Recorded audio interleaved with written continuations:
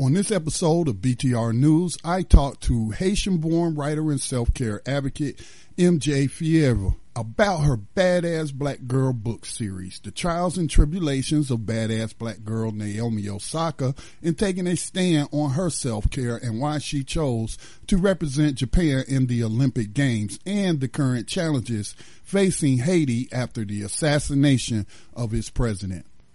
BTR News welcomes author, social media content creator, and self-care advocate MJ Fievre about her recent book series, Badass Black Girl. She has been writing since she was 19 years old when she first signed a publishing contract, and her writings are known throughout Europe and the French Antilles. After 9 books she wrote in French were published.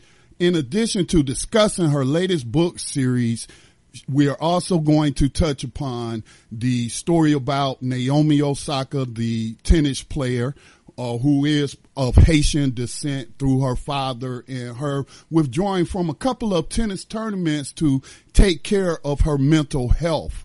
And she's still catching a whole lot of flack because of that. Let's go ahead and welcome her in. MJ, do we have you? Hi, Scotty. Hi, everyone. Thank you so much for having me today. Well, thank you for joining us. You know, that title of your book series, Badass Black Girl, really caught my eye. But before we get into your book series, I'd like to know, you know, what was your inspiration to become such a prolific writer? What was your inspiration? I have to say that I became a voracious reader before I became a writer. I grew up in Port-au-Prince, Haiti, and it's a land that is really rich in stories, and we have so many amazing writers. So I was always surrounded by books. My parents read to me, my sisters read to me, my aunt read to me. So as soon as I was able to read, I became a reader. And there came a time when I realized that I would love to do that. I would love to have my own stories to share my view of the world. And I put a pencil to paper for the first time. So as I stated from your bio, you signed a publishing contract at around 19 years old, but I imagine you started writing earlier, you know, before you actually signed the contract. About what age did you start writing stories down? The first time I wrote a fictional story from beginning to end that wasn't an assignment, I was about 12. I remember it was the birthday of one of my favorite teachers. She had always encouraged me to be the best I can be, and I wanted to give her a gift. So I wrote a story just for her. It was the first time that I really had a well-built plot for a story. Then that really encouraged me to see the way she reacted. So I tried a few times to create a few stories here and there. Some of them were not completed. Some of them were almost there, but they were missing something.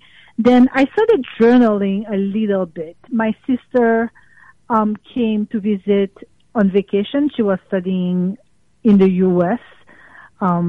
She went to college, so she came back for the summer, and she brought me a journal.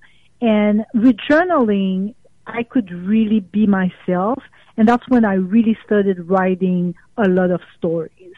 Then my sister read the stories. She told me that she liked them. She was kind of impressed. And I continued writing until I realized that I had a book in me. So I finished my first book when I was 13, but I didn't do much with it. I just put it away because I'm a kid and, okay, I'm done with the story. I'm not thinking necessarily about publishing. Then my aunt discovered that story, and she encouraged me to look for a publisher and get the book out. Do you remember the name of that first story, that first book that you completed? And what was it about? Absolutely. The first book was titled The Fire of Revenge, And it was horror. I've always been fascinated by mystery and not only exploring my Haitian roots, but also the dynamics that exist within Haitian families. So it was a story of a girl who moves into a new house, the traditional story of leaving one place to go to another place and encountering a strange phenomenon. So that's what happened with her. And the setting was purely Haitian, and the interactions with family members were also purely Haitian. So it was I was showing just not just how proud I was of my roots, but acute interest in just writing mysterious stories. Let me ask you this. Did you have any authors coming up that really inspired you? Who was your favorite author, if you have one? My favorite authors were Haitian. I can name Gary Victor, who writes mysteries. He is also very great at making statements about Haitian society and all the issues that we face there. There was also Margaret Papillon, who was also Haitian, and she was one of the first female writers of Haitian descent that I read. Growing up in Haiti, the one of the main languages is French. The other one is Haitian Creole. When I was a kid, it was still very taboo to speak Haitian Creole. It was considered improper. It was considered a bastard language. Thankfully, this has changed. But back then, everything was in French, so we got a lot of books coming from Europe and from the French Caribbean, from Canada, and I did not get to read female writers of Haitian descent until I was a teenager. So it was really life-affirming to discover her, because as a little girl, I wanted to know that I could become a writer, and that there were female writers who were just doing it, who were successful in their journey. Yeah, that was going to be my next question.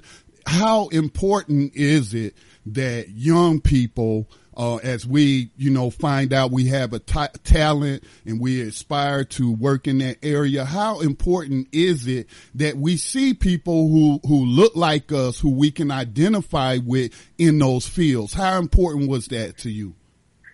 Oh, Scotty, it's crucial. I mean, I remember the first time that I wrote in Creole, for instance. Creole is such a big part of who I am, and yet I was not necessarily allowed to speak it. And the first time I wrote in Creole, I felt like I truly found myself. And it's the same thing about writing work by people who look like you. You feel affirmed in who you are, because although any good literature is supposed to be accessible to people who are different, right? That's what literature does. Literature opens up doors, so literature doesn't have to come from someone who's exactly like you. But after having read so many stories, so many books by other people, I was thirsty for stories where I could feel that I'm part of this. I'm part of something big. This writer is like me. She's writing about people who look like me, who are going through similar circumstances. It was really, really life affirming. Right. Now, I'm sorry, go ahead. I was going to add that I meet a lot of young people who only recently started to find literature that they could relate to. And that's one of the reasons I wrote some of my latest books, the books that are part of the Badass Black Girl series, because growing up, I read so many self-empowerment books, motivational books, self-help books, because I always wanted to do something with my life, you know. So I was reading all those books that teach you about how to be successful. But a lot of the topics that they covered, although they were great, they did not necessarily translate my own experience.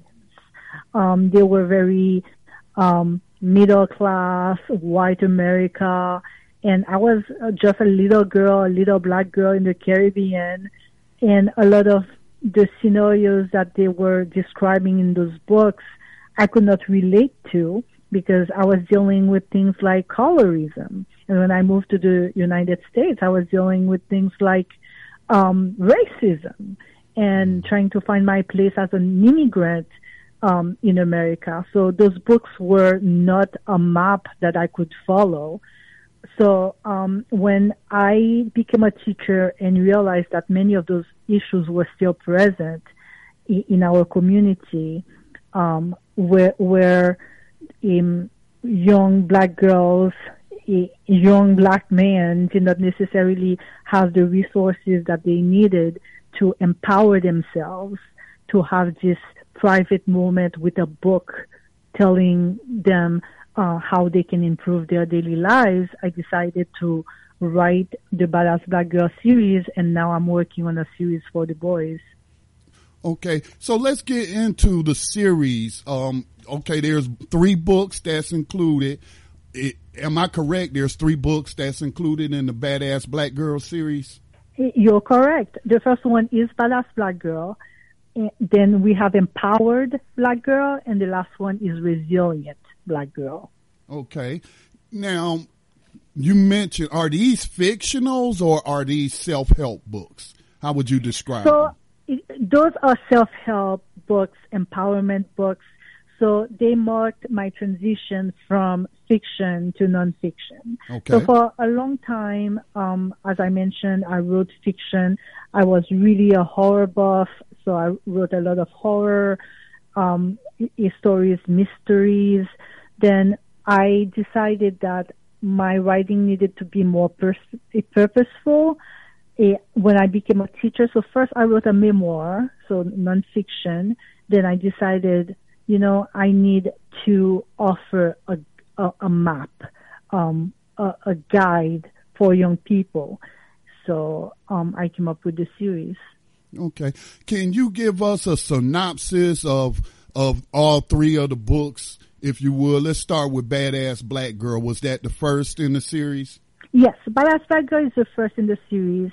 It's a book that allows the reader to just rediscover the greatness that exists within themselves, what it means to be a powerful black young girl.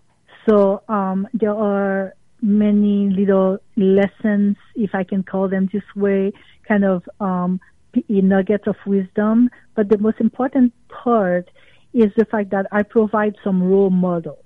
Mm-hmm. So while they're learning about things about themselves that they can change and how to change those things and how not to change other aspects of themselves that are very important and sacred, they're also learning about all their ancestors. So they're learning about women who have been very successful in business, women who have been very successful in sports, some of the black women who have been very instrumental in shaping the U.S. into the place that it is today. So they get a little bit of wisdom, and at the same time, they get a lot of knowledge about Black history, and they also get to do hands-on activities because I include a lot of journal prompts and activities that they can do on their own so that they can become more acquainted with themselves. One of the things that you said that really interests me was when you said you're talking about things they can change about themselves, but things not to change about themselves. Now, as a person, I spent like 6 years in the military, and it's all about conforming.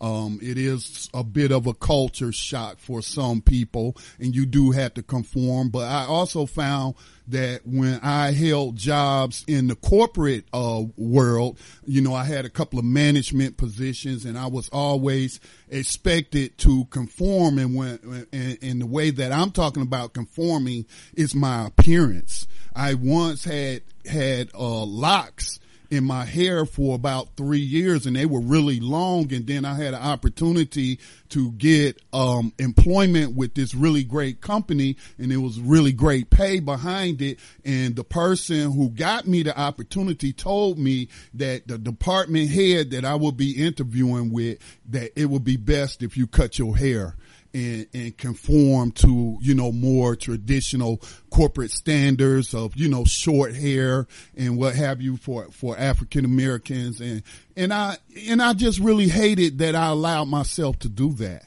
Is that sort of similar to what you're talking about when you say not conforming or changing things? One thing that I always tell people, particularly the young people that I write for, is that they have choices, and they need to remember that. They have choices, and one thing they need to make sure is that they understand the reason why they're making a choice. For instance, since we're talking about physical appearance, I have nothing against permed hair, for instance. I have nothing against extensions. By the same token, I do believe that natural hair is beautiful, natural black hair. But I'm not going to judge somebody who chooses to perm their hair, for instance, or to use extensions.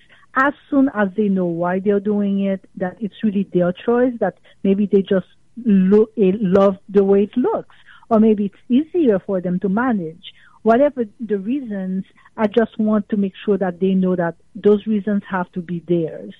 So if they're choosing a job, for instance, and the job is asking them to conform, they need to make sure that they explore other opportunities, other jobs, right? And then they can say, you know what, I'm choosing this particular job. I know that it's going to come with some sacrifices, things I'm going to change. But if they're not willing to change, if it goes against what they really feel at the core, right? Then they have choices. They can they can go somewhere else, or they can become that person who changes the culture that is already established. But they have to be willing to, right? Because some people, they don't want to be that one person who disturbs. Right. Some people are okay with disturbing. So it's a matter of choosing what is it that you're willing to do. If you're really willing to disturb the status quo, I would say go for it. Do not change your hair. Do not change who you are, and just disturb. But if you don't want the attention, if you would rather go to a place that is already accepting of those things, I would say, well, then you choose another environment. I mean, it's a sad reality, but people will judge you based on the way you look. Right. And personally, it's my choice that I'm not going to change the way I look, even if I'm being judged. I will go with my natural hair. I will go with my little braids, even though that's not what everyone else might think is appropriate for work. But it's me. Someone else might not be accepting of the fact that they're being judged, so they change it. But are they aware that they're changing it for that particular reason? I encourage people to be aware. I'm not going to just judge the choice that you make ultimately, because at the end of the day, you have to pay the bill. Right. But I'm asking that you remain aware of the choices that you make, so that you can at least ask yourself, am I doing this for the right reason, and am I doing the right thing? Yeah. Now, I did it for the right reason because it was going to improve the quality of life of my family. I had 3 children. And so I felt like, okay, I can make that sacrifice. But what disturbed me was that once I got the job, now I'd have been very angry if I didn't get the job, but I ended up getting the job. And then I found out that I did not have to cut my hair. You know, I really didn't have to cut my hair. But that was like maybe 15, 20 years ago. I noticed today that corporations are a lot more accepting of our natural hair as African descendant people. For sure. Maybe not everywhere in America, but I can say in most places of America, that's for sure. Now, the second book is Empowered Black Girl. And so, again, these are not works of fiction. These are nonfiction books. These are self-help books. And so what kind of information would one find in Empowered Black Girl?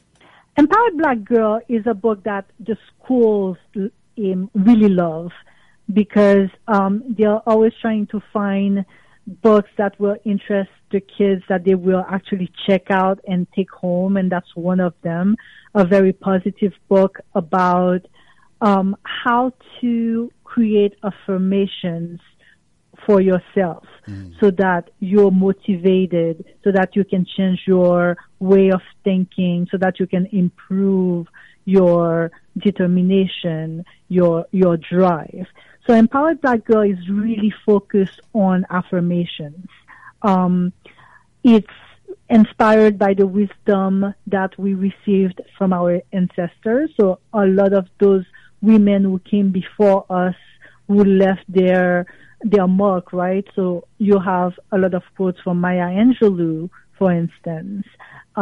You have quotes from people who are still among us, for instance, a lot of quotes from Serena Williams, quotes from Beyonce, people in all walks of life, from writers to doctors, business people, just so that the reader can learn to use that wisdom and apply it to their lives. So in addition to having all those inspiring words by other people, they also learn to create their own affirmations.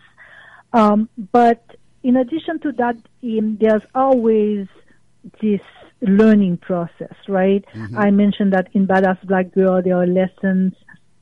In Empowered Black Girl, there's also some lessons that the reader learns. For instance, we talk a lot these days about being an activist, right? Whether you're trying to stand up against racism, whether you're trying to stand up against child abuse.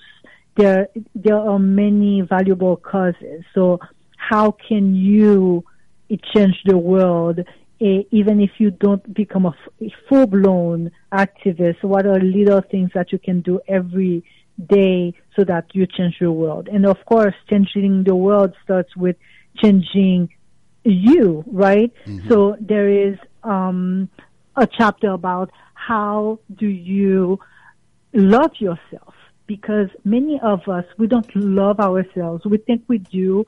We think that because we spend so much time with ourselves 24/7, we know ourselves and we love ourselves. But in reality, there's so much more to learn.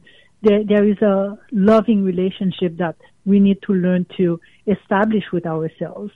So I talk a little bit about that, and I talk about family relationships and friendships and work relationships. I talk about different aspects of life and how you can have a shift in the way you see those relationships, and how, in order for you to work on those relationships, you can create affirmations for yourself so that every day is a new opportunity to improve those relationships. Now, perhaps I should have asked this earlier, but what's the target age range for these books? The books are meant mostly for young adults. Young adults. So 16 and up. Okay. But funnily enough, I get a lot of emails and messages on social media from adults, people in their 30s, even in their 40s, who write to me to tell me, you know what, I got your book for my daughter, and then I got a copy for myself because I fell in love with the book. Because those lessons are pieces of wisdom, nuggets of wisdom that we're going to need for life, right? Mm-hmm. So some people who did not get to learn those things when they were younger, they're really excited about learning about them now. Mm-hmm. I was lucky enough to come from a very difficult place, not just in terms of growing up in Haiti, which is such a complicated country, but I also come from a very complicated family. I used to see it as a curse, but now I see it as a blessing because it really forced me to think outside the box and learn how to survive mentally, emotionally. It molded you. Your experiences molded you. And unfortunately, for some people, experiences can really cripple them in life, especially at a young age. But for other people, they seem to overcome and those challenges seem to prepare them for bigger things. Yes, I mean, life can be very, very difficult. And we really need to learn to take a step back and make sure that we're okay mentally, because I think that's the difference between someone who makes it in the end and someone who doesn't. Mm. The person who's going through trouble, who's going through tough times and doesn't take the time to just soothe themselves and make sure that they're okay, that they're doing what they have to do to make it another day. I mean, those people who don't take those steps, they're the ones who don't make it in the end. Those who make it are those who make sure that they take time to breathe. They make time to talk themselves out of the darkness. Mm. They make sure that they look for help. Those are the people who are going to make it. Mm. And the last book, it appears, as I'm looking, at your website, it appears that the last book in the Badass Black Girl series is a coloring book. Is that correct? There is a coloring book that comes with Badass Black Girl, but the last book is actually Resilient Black Girl. It's coming out Black Girl. Yes, it's coming out soon, and it's another self-help empowerment book. So this one is all about how to survive in a world that tends to be very racist. Mm-hmm. So that's one thing, for instance, I never learned as a kid. So when I came to the U.S. and I was faced with racism in my 20s, it was a culture shock because I came from an all-black nation. There were issues of colorism, but I had never been hated overtly for being black. Mm. So this book is just I wanted to make sure that the reader has the tools that she needs so that she can prepare herself for certain situations, so she can deal with certain situations without ever doubting herself. That she recognizes how great, how awesome, how extraordinary it is to be black, while also being aware of the hurdles that exist for young black girls. And Resilient Black Girl, will it be out this year? Yes, it's coming out in September. I'm really, really excited. So very soon it's going to be available in stores and it's available right now for pre-order, actually. Mm. And what is badassblackgirl.com? Is that the preferred avenue that you would like people to go through to get your books? That's one way to get those books, yes. Badass Black Girl, and all the links are there. The book is also available on Amazon. I always encourage people to go to their local bookstores and ask for the book there, because those local bookstores really need our support. Yes, they do. So if you're going to buy a book, even if they don't have it at that particular store, you can ask for it. Right.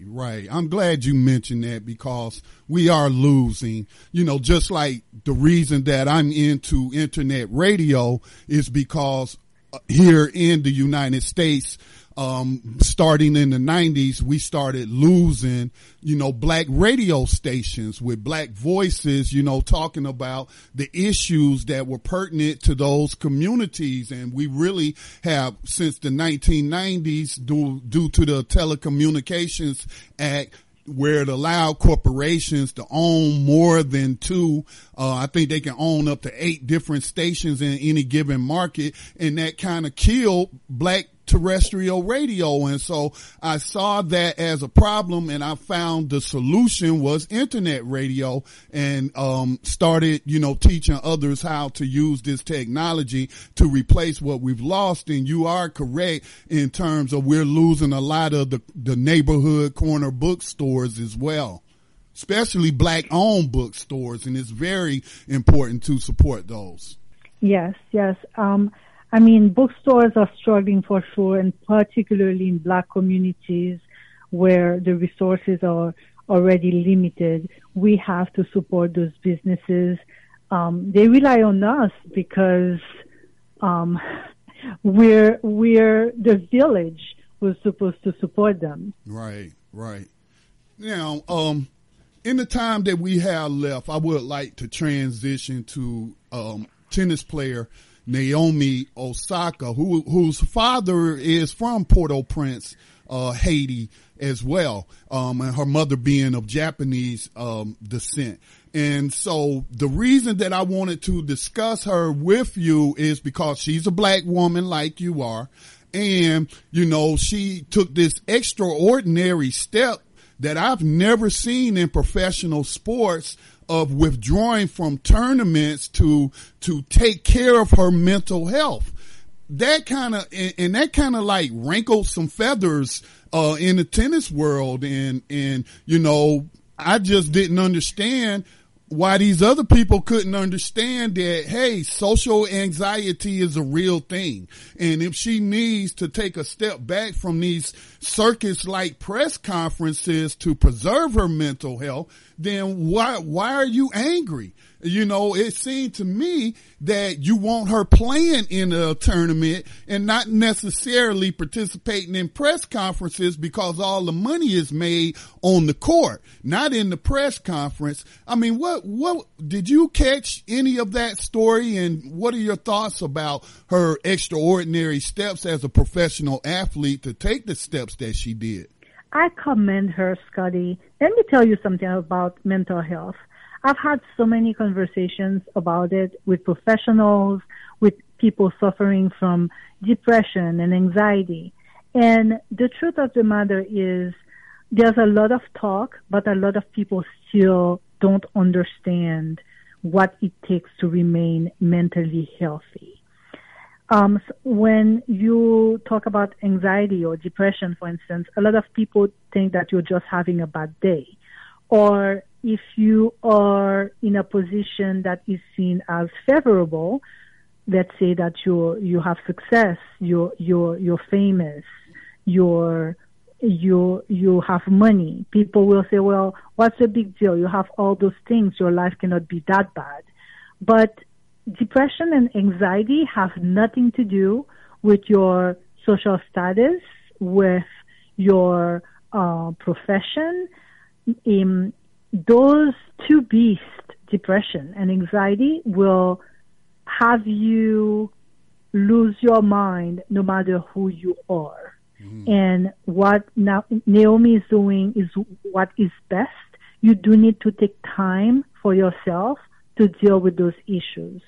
I'm glad that she's not listening to those people who are judging her for what she's doing, because when you need to take care of yourself, you need to take care of yourself. Those people are not going to be there once you have an episode.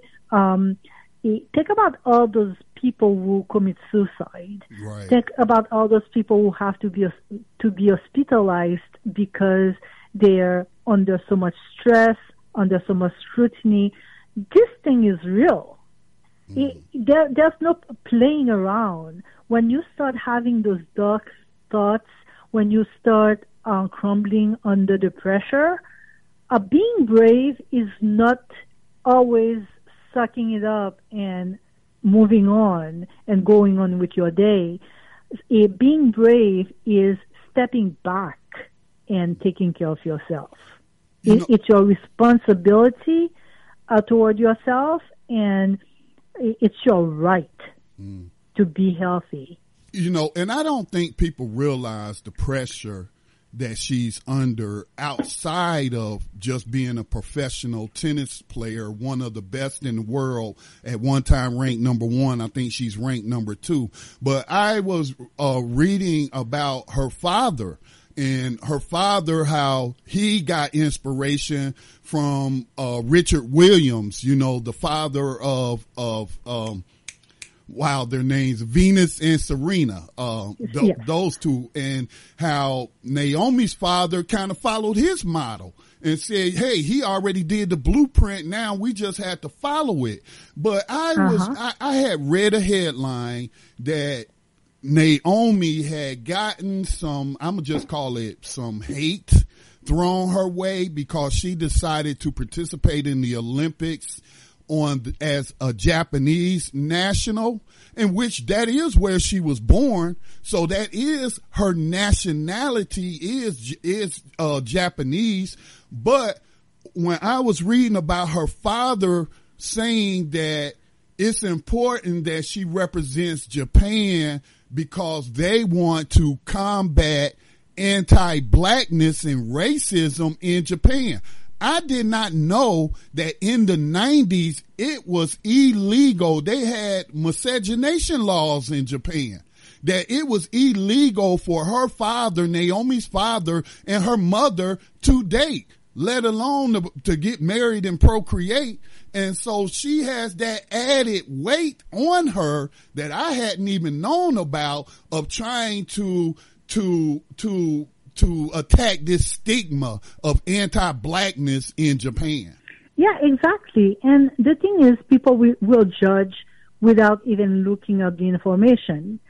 So you heard that there was hate, and you looked it up, you did some research, which you would expect any normal person to do. But in reality, people will judge without bothering to look up the information.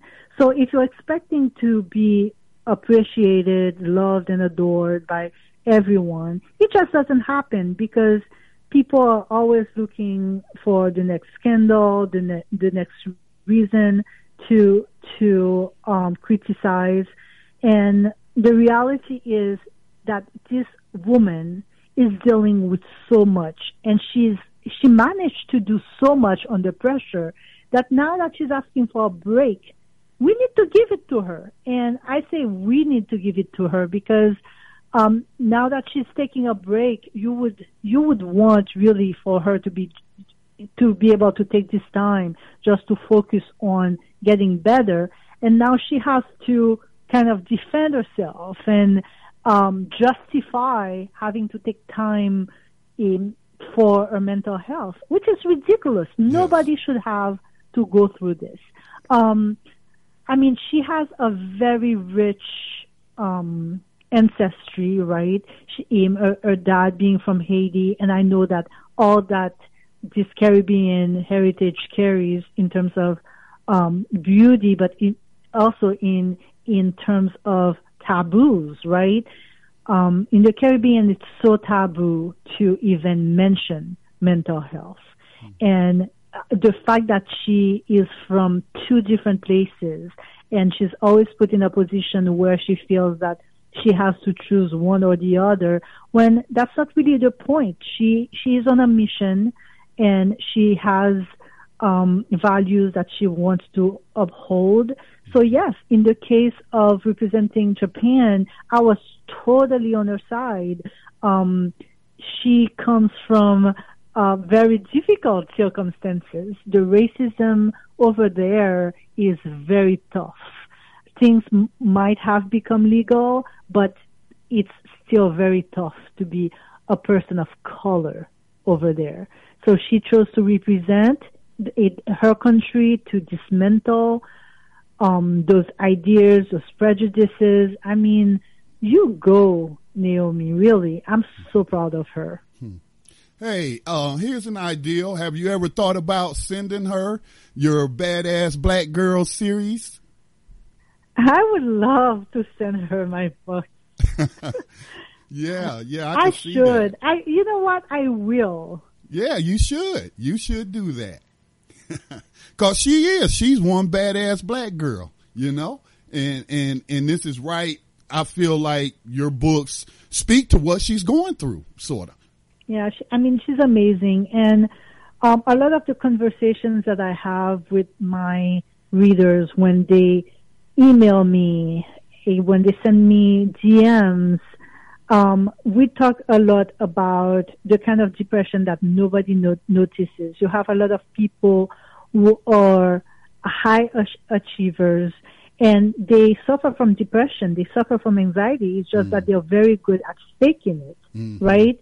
So the image that we usually have of someone who's anxious is someone who's at home in their bed. They're depressed. They can't get out of bed. You don't see them for days, and they look so sad. But the reality is, a lot of depressed people dealing with depression, they look very happy. You'll see a lot of comedians, they're making you laugh, they're laughing, and then before you know it, you hear that they're no longer with us because they were suffering from depression. And that type of high-functioning depression, high-functioning anxiety is the most dangerous because people don't always see that you need help. And that's why it's so brave from Naomi to be able to take time off, because no one would have known if she hadn't said anything. No one would have said, you know what, are you okay? You need to take a break. Right. So realizing on her own that she needs the time is the most beautiful thing that could happen to her, because she's able to take care of those needs. Yes. I think the biggest thing or impact she's having is I'm seeing other athletes following her footsteps about, taking time off and taking care of themselves, because especially when it comes to professional athletes, they are expected to be quote unquote, mentally tough. They're supposed to be able to take it. And these are human beings just like anybody else in any other profession. And they're human beings with human needs. And so I just was really inspired to see her be a trailblazer in self-care in professional sports, because a lot of these athletes, they just go out and they perform as expected, and they don't really, think that they don't really feel empowered to do what she did. So I remember in the realm of sports, in tennis, I remember when Serena Williams came out and told us about how she was dealing with postpartum depression. Not many people talk about that kind of depression either. How something that is supposed to be one of the most wonderful, exciting, thrilling events of your life, right? You're giving birth, can come with depression and really make you incapable of functioning. So, people with a platform, people like Serena, people like Naomi, it's really important for them to be role models, to show, you know what, when something is wrong, you need to address it, whether it's because you're working too much, you suffer from anxiety, from depression, from because of the scrutiny, or for another reason, whether it's because you just gave birth and you feel totally depressed, it's okay for you to take time off and just find yourself. And the last topic that I would like to discuss with you briefly, with you, being of Haitian descent, being from the island. And right now, there's a lot of anxiety, concern with the assassination of President Moise. I believe that's how you pronounce his name. And, I'm still trying to figure out what's going on there. I have sort of an idea, but I don't have all the facts, I'm sure. But I am very concerned about what's going on there. Is there anything that you would like to share as a Haitian? Absolutely. I mean, I can give a brief background. The president came in power very late because the elections were questionable. So for a long time, people were wondering whether he was legitimate. Mm-hmm. So he took power very late. So he decided that once his mandate expired, that he would stay a little bit longer because he had started so late. So a lot of people thought it was unconstitutional. So they had been threatening him even before all this happened. And unfortunately, his being in the palace also coincided with a spike in insecurity, a lot of kidnappings. I personally know people who were taken from their family and returned weeks later for ransom. And those events were daily. And money was tighter than usual because, as you know, Haiti is a beautiful and culturally rich country, but we struggle with a lot of poverty. Things got much worse under him, so people were really unhappy, a lot of protests. But, we did not see that murder coming. And I don't care how somebody feels about him as a president. It's wrong. It's wrong to take a life, particularly when there are other ways, right, to change a country. Mm-hmm. So right now the country is in lockdown. I still have family over there. They're stuck at home. I mean, there are places that are open, like hospitals are open because they're still dealing with a lot of COVID cases while all this is happening. Mm-hmm. So a few places are open, but in general, the situation is very, very difficult. The funeral is taking place this week of the president, but even now that the investigation is still underway and they're getting closer to figuring out what really happened, it's going to be a long way before we can go back to a semblance of normalcy. Well, certainly I would like to keep Haiti and ask my audience to keep Haiti in your prayers right now, because as you mentioned, they still, like the rest of us, dealing with COVID, the pandemic.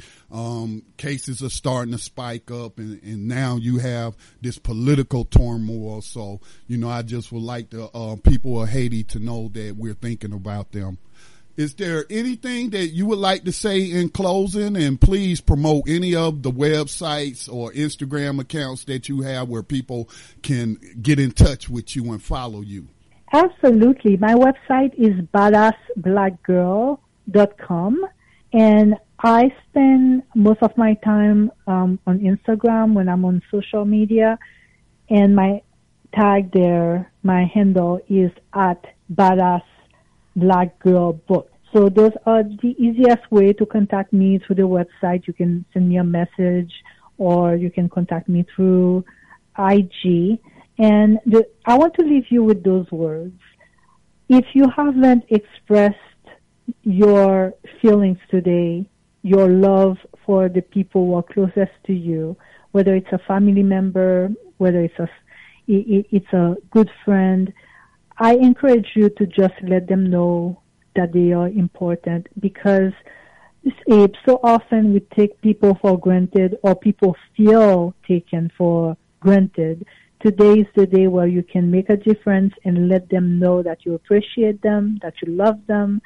So one task today, go to your husband or wife, go to your mother, go to a sibling, to a best friend, to a teacher, to a mentor. Let them know that you care very much about them. MJ Fier, thank you for speaking with us this evening, and we hope to have you back when the next book in the Badass Black Girl series comes out. You have a great evening. Thank you, Scotty. Have a good day, everyone. Hello, this is Scotty Reed, and thank you for listening to this podcast and sharing it with others. Please consider making a donation to the U.S.-based nonprofit media organization, Black Talk Media Project, in support of its efforts to elevate independent Black voices. You can also support the work by joining the network's social media community, BTR Community, for just $24 a year. Black Talk Media Project is leading the way in the production of grassroots Black media.